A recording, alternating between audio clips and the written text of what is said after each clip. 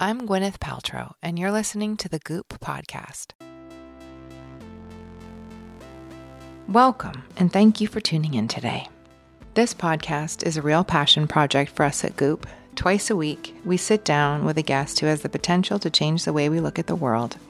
You'll hear a lot from my Chief Content Officer, Elise Lunan, who's incredibly curious and brilliant.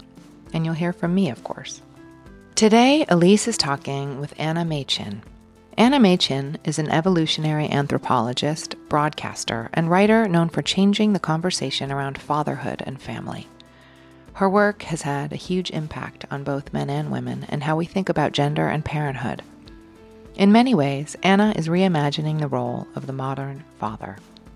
Her work allows us to explore what it means to be a family, to be social, to form long-lasting relationships.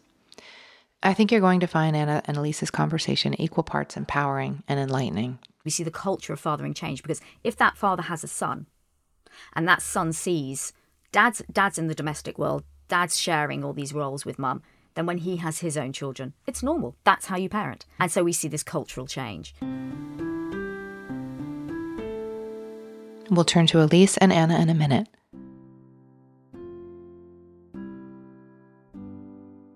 It's been estimated that billions of pounds of water are shipped around the world daily to bring us the traditional cleaning products that we've come to rely on.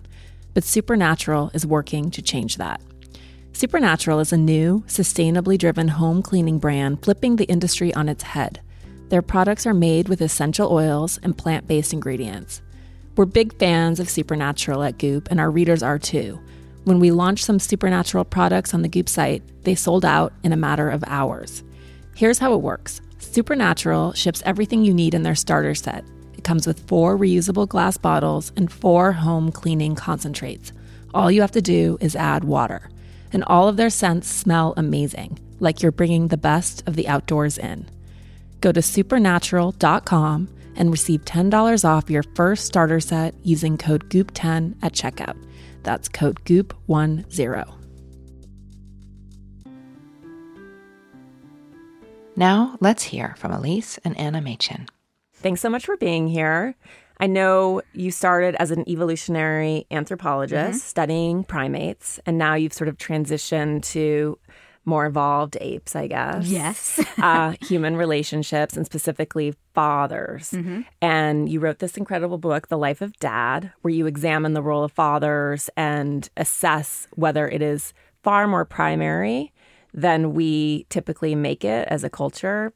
You know, obviously mothers are perceived as the primary caregiver, and that's slowly changing in the United States. And I would imagine here with more women who are major breadwinners and the roles are shifting. But I love the book because I think it's a celebration of how essential fathers are, or father figures. Yeah. And we'll talk about all of that. Yeah. It's not always biological. That's right, yeah. So why the transition from the zoo to the house? To human primates. From the zoo, really, because I loved chasing monkeys. They are just the most fascinating thing to watch because they have their own soap operas. But I had children. And, you know, disappearing off to the jungle for months at a time is not really compatible with being a hands-on mum. So I changed to looking at humans and human evolution, in particular the evolution of social and sexual behaviour in humans. So that was my PhD. And since then, I've basically been involved in answering the question, what is love? But understanding it from an evolutionary point of view. And within that, my passion is understanding fatherhood and the relationship that fathers build with their children. So... And it's incredible. It's fascinating, sort of the how we've evolved, why fathers are so unique, their specific role, and then how that manifests in modern life. So, what sort of take us through briefly, like where we came from and where we are now? Okay, so human fatherhood evolved about 500,000 years ago. So before we were actually Homo sapiens, when we were called Homo heidelbergensis, and they had to step in, and they are rare. We're the only ape that has investing fathers, and only 5% of mammals have investing fathers. So it's a rare thing to evolve. And what I always tell dads to give them a bit of empowerment is to say, you're meant. You evolved, and evolution doesn't throw its energy around in that way, so they evolved for a reason. And that reason was that human babies are incredibly dependent. Up until about 500,000 years ago, mum could cope with her female kin. So her aunts, her sisters, her mother helping her. But 500,000 years ago, our brains did a massive expansion again to where we are today. And she just didn't have the capability to care for incredibly dependent toddlers still who needed help, but also the fact that she was either pregnant or breastfeeding because no contraception. So Dad had to step in really to protect the survival of the species. If we hadn't had that happen, then our line would have died out. Right. We wouldn't have been able to procreate. No, we would not have been able to replace the population. Right. So, really, I start the book by saying, Dad saved the human race, and they did. Without that evolving, we wouldn't be here today. And their role, actually, in terms of the absolute fundamental role, is the same as it's always been. And it's these two pillars, to protect and to teach. But how a father does that very much depends on the culture in which he exists, the environment in which he exists. Because what is necessary for that child's survival differs from society to society. And that's why we see amazing variability in fathering roles. But in the West, what's happening right now, which is brilliant, I think, is that because we've got women now working, so therefore both parents need to invest in their children. Particularly here in the UK, the medical care after childbirth is minimal. It's even worse in the US. So basically, Dad has to step in really quickly because there's no extended leave. And a lot of us live away from our extended families. So that team that can help Mum isn't there anymore. And that's meant Dad has come to the forefront a little bit more. But also I think he's really starting to understand how important he is. And so we're at this, it's a moment of flux and of change. And I say it's quite a critical moment, which is why I wrote the book, because I want to get this out there into society, because we need to understand who we want Dad to be. So we can either go forward with this idea of investing fathers, which have a huge benefit to the development of their children and to our society, or we kind of retreat back into the 1950s model and go, actually, this is too difficult. Right. Let's go back and you can just, provide. Right. And be a little more distant. And I think that there's such an important distinction, and let's go into protection and teaching, but a really important distinction between providing and protecting, because I think providing is triggering for so many women who are like, I can do this myself, or I can stand on my own feet. We have so many single mothers who are incredible at doing it all. But I like the idea of protection, not so much in the old-fashioned way, but in this idea that sort of protecting the resources, even of mothers, and helping to create boundaries. Just thinking about my first child when he came. I think my husband's experience was probably pretty common. I was induced. As we drove to the hospital, he said, I'm worried we'll feel nothing. Yeah. And I was like, you know what? You might not. I don't know how I feel, and we'll figure it out. And I was so tired after having Max that I completely passed out. And Rob stayed up all night making little videos and crying. I'm sure he'd love that I share this, like sucking the amniotic fluid out of Max's mouth and learning how to swaddle, like through YouTube videos and the nurses. Oh, wow. And we left, and he was so empowered. Yes. And was sort of this like familial buffer. Yeah. I wasn't chilling, let's be real. But let's be realistic about this, but But he was so protective. Yeah. In a way that was very supportive. Exactly. And I think it's a pretty instinctual thing. Even dads who say, oh my God, I didn't feel, I think sometimes we think we should feel this absolutely cascade of flooding love. And a lot of parents don't when the baby first comes out. But what dads do tend to feel is this immediate protection. And it's actually protection of the mother as well. And, that is innate in them. But also the protection goes beyond the physical. So when particularly in our society, it's a protection of that child going into the social world. So this really major role of all fathers is to introduce their child to the wider world. So to turn their child's face to the world and go, this is the world, and I'm going to give you the skill to succeed in it. And in some worlds, that might be basic physical survival. But in our world, it's navigating the complex social and technological world we live in. And that is just a really key fathering role. And particularly, it's important, I think, where we are today. I mean, in the UK, I think probably in the US as well, we have a major crisis in teenage mental health. We know that fathers have more input, more influence on their children's healthy mental health than the mothers do. Interesting. And that is because they are there to build resilience, to say, okay, life's going to be tough. It's going to knock you down. You're going to have challenges, but I'm going to teach you how to dust yourself off, get up and carry on. And that is key. And that's why I argue in the book, today more than ever, we need to empower fathers to be involved, because as a society, we need them. Why are men or why are fathers why are they better equipped for that particular skill, that teaching of resilience? We think it's probably just simply an evolutionary thing that in the environment in which we evolved, mothers were very, very much tied to childcare. And in a world where you were literally either pregnant breastfeeding and had toddlers, it was actually dad's role in a way to take the older children out and take the older children out on the hunt, teach them the skills of the hunt, the skills of getting on with the social group so you can cooperate to hunt and to gather and all these sorts of things. So it's kind of always been there. Dad's role is the slightly older children. I mean, not that much older. We know looking at studies that fathers have a major influence on preschool children, so 3-year-olds. But because that's the first time that child leaves the home and goes into the world. And dad is there introducing them to it and making sure they have correct behaviours to cope with it and making sure they have the correct mental resilience to deal with it. Interesting.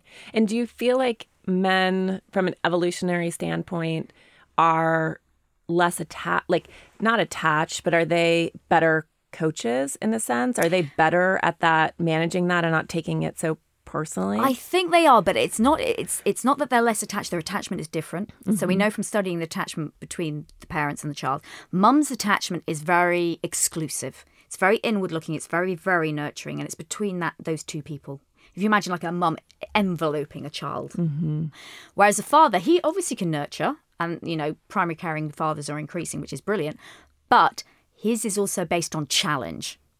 So he's like, I am the secure base here, but you need to go out into the world. So I'm going to push you a little bit. I'm going to say, go away, do this. I will always be here. You can come back to me, but I need to push you away a little bit. And I think that's why their role is so critical in the social environment, because they are the ones to actually just push that child a little bit and go, okay, you need to just be a little bit more independent. So you brought up the word critical, and I think there's this stereotype or this idea of sort of domineering, extremely judgmental fathers in culture. So this, I couldn't please my father, this mythology of sometimes really damaging relationships. So what's the line? What's the line there? It's not about being domineering. It's not about being dominating. I think, I've interviewed many, many fathers who are very into pushing developmental boundaries and very into introducing their children to appropriate levels of risk, which is something we need to do. But they do it from a place of real love. So it's not domineering and it's not bullying, but it's about just very gently initially introducing the child and in a way saying to them, you're okay. You can do this. I got your back. You can come back and we can hug. But just go and give it a go. And that's how they do it. That's how modern fathers, particularly the ones who are very hands-on, do it. And in a way, you don't even realise they're doing it. But if you watch, there's always just that little bit of an extra little push to just go and do that. And is the key, and I know you talk a little bit about some of these studies in the book, but the key sort of a responsiveness or sensitivity to the child. So rather than... There's an incredible passage about how children whose parents or fathers specifically are not trained on academic achievement typically achieve better academically. Yes. So is that also part of it, the sort of extreme attunement to the temperament of your child? Absolutely. Absolutely. And, really, I mean, that's what I always say to fathers, because quite often dads will say to me, just what's the most important thing I can do? And it is get to know your child. So there's not one rule. Get to know your child, really tune into who they are, build up a real empathy with them. And then you will understand what their limits are and the particular way they need to be taught. Yeah. And that's really, really important so that you do it appropriately. So you're appropriately assertive, appropriately, pushing. Because some kids, I know as a mum from my 2 children, my eldest daughter, I can push in a certain way. My youngest one, if I did it in the same way, she would just kick off. We would get nowhere. And it's that kind of thing. It's knowing who your child is. But that's one of the most important things any parent can do is, and the major thing is put down the iPhone, put down the iPad, really tune into who your child is. And lose the attachment. Because I think so many of us, parenthood creates a crisis and a little crisis because you sort of almost have flashbacks of how you were parented. And even if you had the most incredible parents, there's always baggage, right? Yeah. So, and it's interesting watching Rob parent and be a father because his dad was very, very strict. And I can see him, that sort of vacillation and projection and sort of fear Yes. and then having to like walk away from that. Yeah. If that makes sense. And also understanding the difference between nature and nurture, because our two boys could not be more different, which I think is also fascinating. I don't know if it's just birth order or... There are so many things that underpin who somebody is. Yeah. You know, there's birth order. There is just the genetic underpinnings of certain aspects of personality and behaviour. There is, you know, we think we treat them the same, but we don't. We Right. just don't. And it's all those different things coming in. But, you know, yes, to a certain extent, babies come out with a character. Right. And then you slowly, you know, and then you react to that character and something builds. So, yeah, it's so complicated what makes somebody who they are. Yeah. This is going in such a goopy direction, but it's been helpful for me as a parent to sort of stick with this idea of that souls choose us, and that, you know, our kids have chosen us, and in some way that separation, that like we might have created this child, but like we didn't, is really helpful. Absolutely. And I think it's really important to see children as individuals. Mm-hmm. You know, they are not just a mini product of you. Right. They bring something different and something that's just special to them too. And I'm also very aware with my children that, you know, your children are individuals. Right. And, you know, they aren't just you in mini form. Exactly. So teaching. So that's, I guess, pushing your child out into the world. And it also seems to be about play. Do you think fathers are just, that's how it is in my relationship, but is that typical? Completely. In the West, it's typical. So if we talk about Western fathers, the major way they build their bond, particularly with their younger children, is what we call is a particular form of play called rough and tumble. And I think everyone can recognise this. You see the way a dad plays with a kid in the park. They're throwing them around, they're wrestling, there's lots of giggling, there's screaming, you know, it's getting completely out of hand. That is rough and tumble play, and it is critically important, both to that child's development, but also to the bond the father's building, because mums get a head start. We give birth, so we get floods of bonding hormones when we give birth. If we breastfeed, again, they're still there. Dads don't get that. And so the only way they can build a bond with their child is by interaction. Mm-hmm. And so for the first 6 months, that's really tough, actually, because little tiny babies don't do a hell of a lot, and they certainly don't give you much back. So I know, particularly with a lot of my fathers, those first few months can be quite tough, because they feel that then they haven't got the bond that the mum's got, and they haven't got the bond they thought they would have. Mm-hmm. But at 6 months, it's like an amazing thing happens. When the baby starts to developmentally be capable of really responding, giggling, starting to move around, that's when this play begins. And it's critical in the West because we still have a society where dads are away from the home a lot. Mm-hmm. They're quite time poor.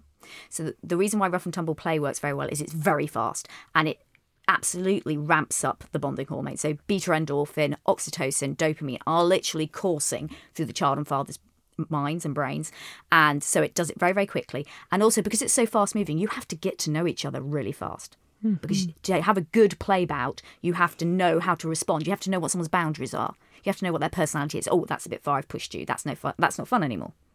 And so it's brilliant in our time poor world that we do it. And we see it again and again and again. And sometimes dads get called the fun parent, but they're supposed to be, in a way. That's a really critical behaviour we want to see between fathers and children. So they're inherently, naturally better at it. They are not, well, yeah, they're more pushed to do it, but what's absolutely amazing is dad has a preference for playing with his child and the child has a preference for playing with him. We see it in the brain. So if you look at a dad's brain, you look at the activity, particularly in the reward centres of the brain, and you look at it when he's nurturing, okay, he's getting some reward. This is fine. But if you look at it when he's actually playing with his child, it's so much more active. He gets so much more reward chemical, dopamine, oxytocin bonding chemical going on. So he gets a peak from playing. And the kid, if you look at the kid's brain, again, gets a peak in playing from dad. Doesn't get the same peak from mum. So that's why children tend to seek out their fathers to play, because that's where they get the biggest reward. Yeah. This is very reassuring. You know, I have to say, because I'm always like, God, that does not look fun. No. And I don't want to do it. And I don't want to get down on the ground. No. But it's the reason why most kids seek out their mum to nurture, because mum and the kid get a peak in nurturing from between each other. Oh, so that's why you always run to mummy when you've fallen over. Right. You know. So are there men who feel like none of this feels natural or none of this is enticing? Yes, there are. And, you know, there's very individual differences in fathering behaviour. Mm-hmm. So some of it is down to the experience they had with their own father. Mm-hmm. Some of it is down to the hormones. So we know that men with lower testosterone are more sensitive fathers and are more responsive. The higher your testosterone is, the less responsive you are to a child's needs, the less you are able to empathise with them. Mm-hmm. And, some of it is down to genetics. You might have lower circulating oxytocin. So again, you are less inclined to have that kind of nurturing, caring aspect to your personality. So there's lots of different things that come into whether you want to be a dad, whether you are, involved with your child. And then there's loads and loads of cultural influences. I mean, dads, in a way, are restricted a lot by our culture, by what is an acceptable way to father, what we think a father should be. Right. 1 second. We'll be right back.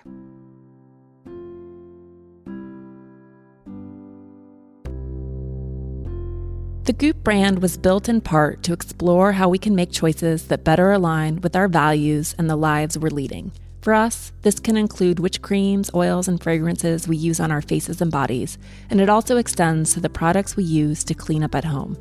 Conventional cleaners can be loaded with toxic chemicals. Many come in packaging that's wasteful, and I don't think they often smell all that good. There's a cloying characteristic to a lot of cleaning products.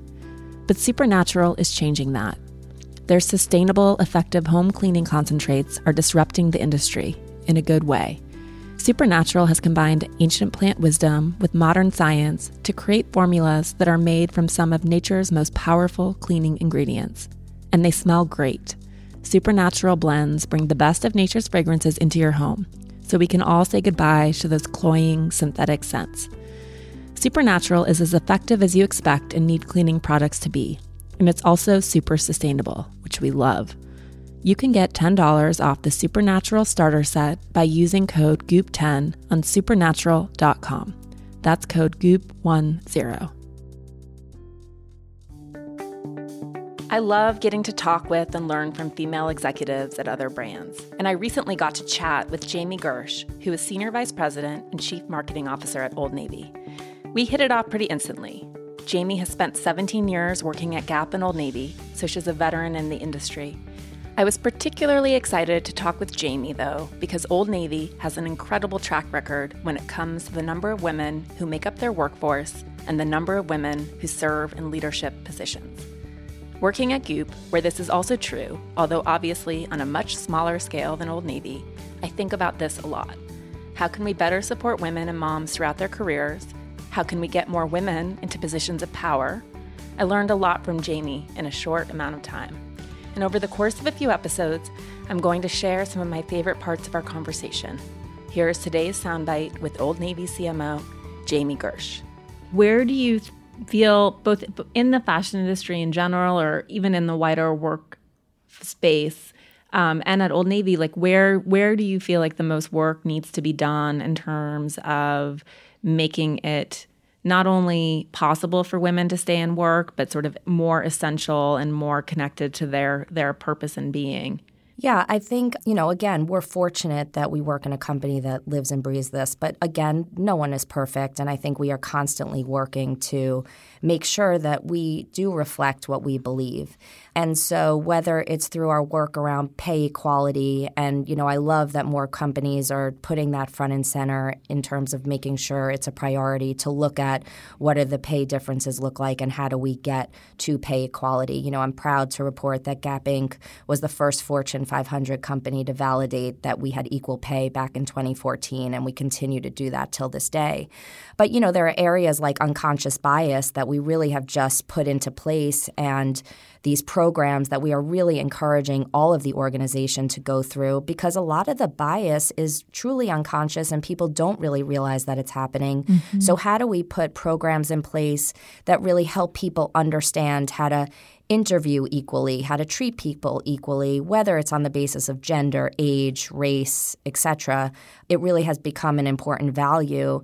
And this idea of unconscious bias is catching on in the industry, both fashion and outside. And I'm really proud to see that happen, because I think the more people can understand that this unconscious bias exists in the world and just recognize it and say, how do we stop that piece of it, the better off we're all going to be. It absolutely, and I think that it's exactly that. It is so unconscious, and people don't, as soon as you're aware of the problem or the tendency, then you can override it. But I think that a lot of us aren't aware of what we're not aware of, right? Not to state That's the right. totally obvious fact, but until you can identify it, you can't solve it. And people have we've found that the teams love the program and love being put through the training because it really helps them open their eyes to what is going on and why things happen, and really helps turn and just puts more thought into how everyone acts every day, which has really helped.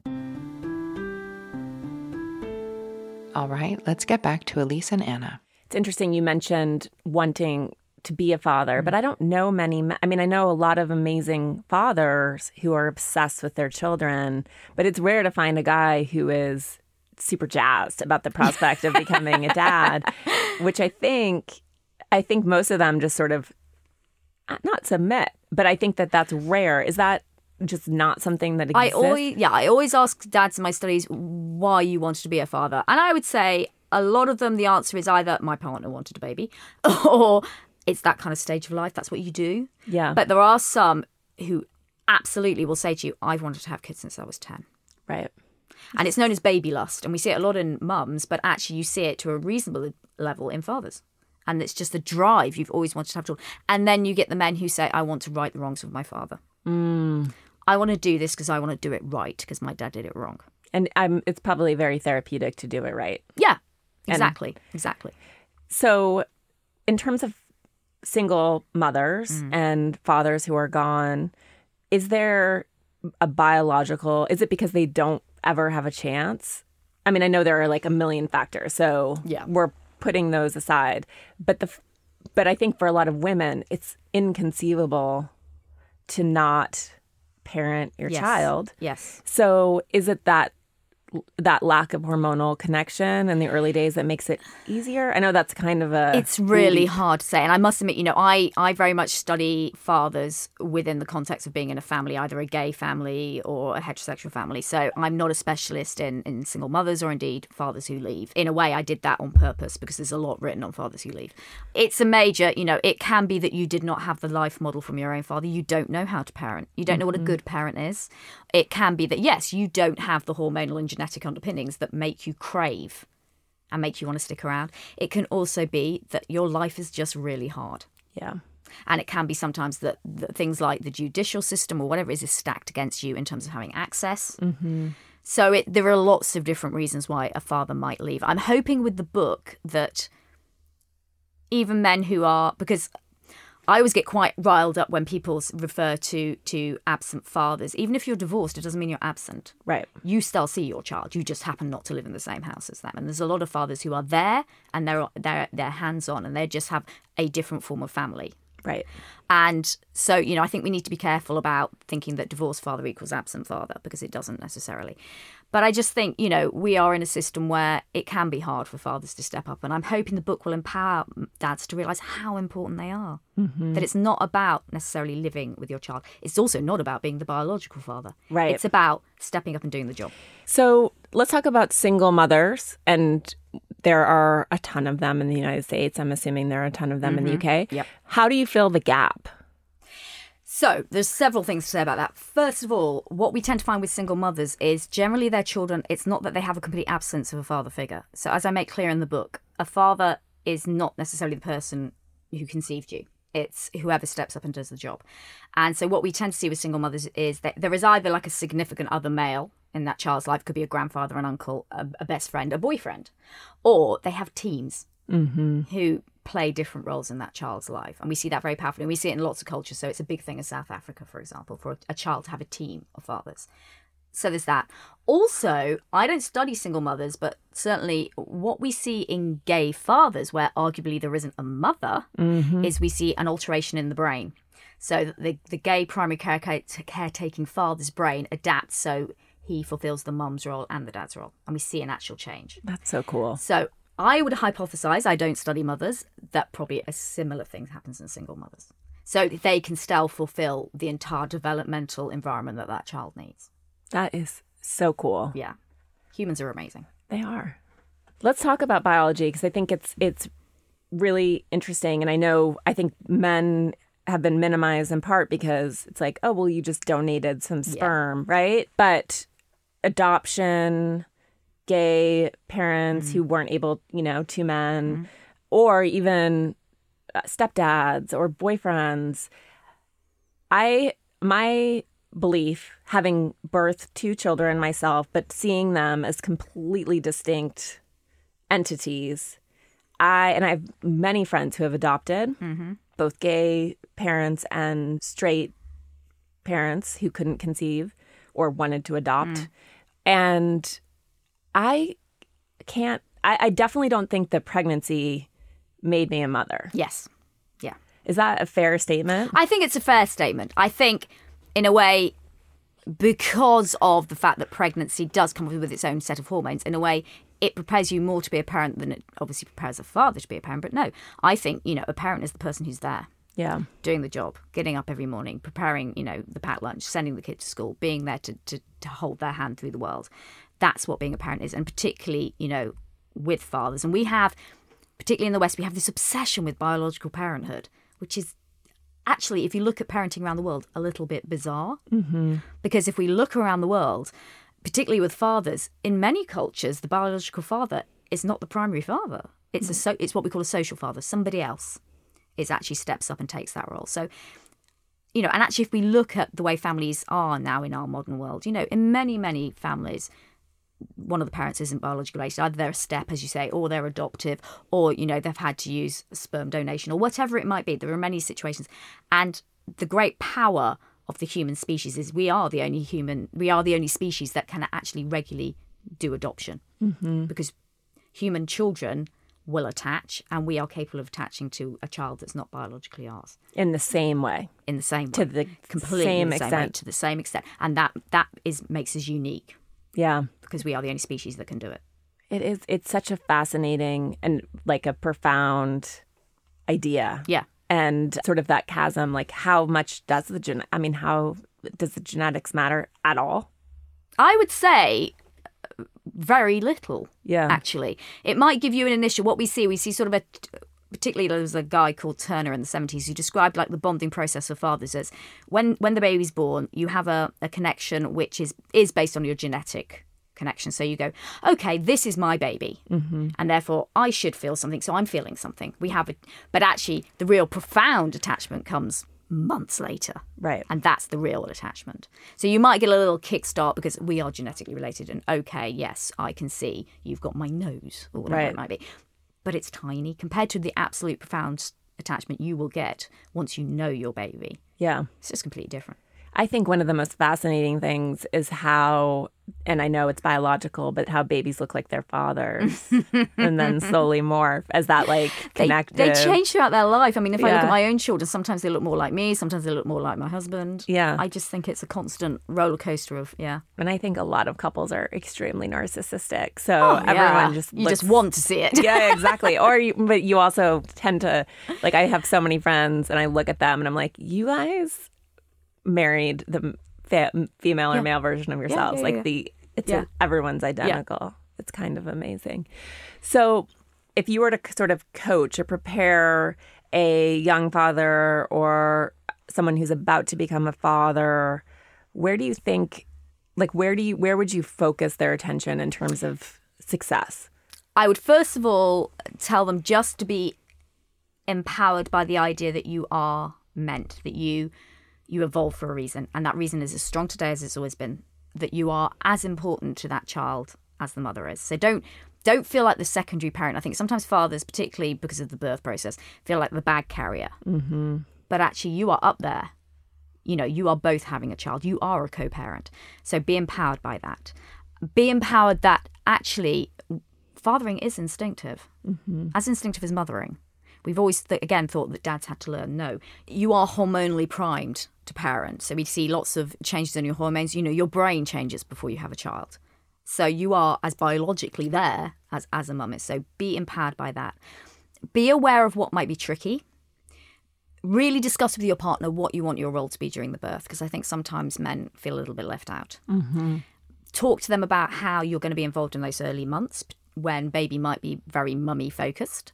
And also be aware of that possible delay in bonding. Don't panic. A lot of fathers get panicked and then their mental health suffers because they feel that their baby doesn't love them, that they don't feel this flood of love. So just be aware. And ultimately just know how important you are in terms of preparing your child and helping your child to grow. Mm-hmm. You know, you have a unique role. You are not just like a male mum. There's something special about you. Yeah, I love that. And I think it has, and I would argue, particularly in the United States, we don't have paid family leave. Like there are a lot of, we're terrible at supporting families. We're terrible at supporting women. It creates a crisis. There's a pay gap.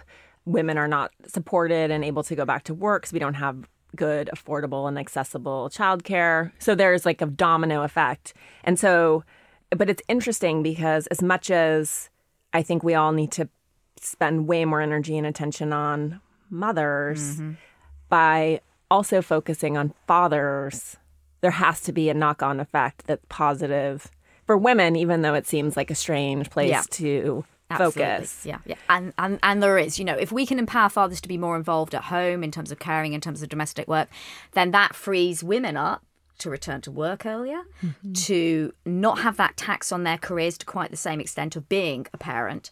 And also it starts to close that gender pay gap because you have not been out of the workplace for as long. And we know that, you know, here in the UK, we're starting to become a little bit better. So we have shared parental leave where fathers can also take paid leave. It's not financially supported as well as mothers.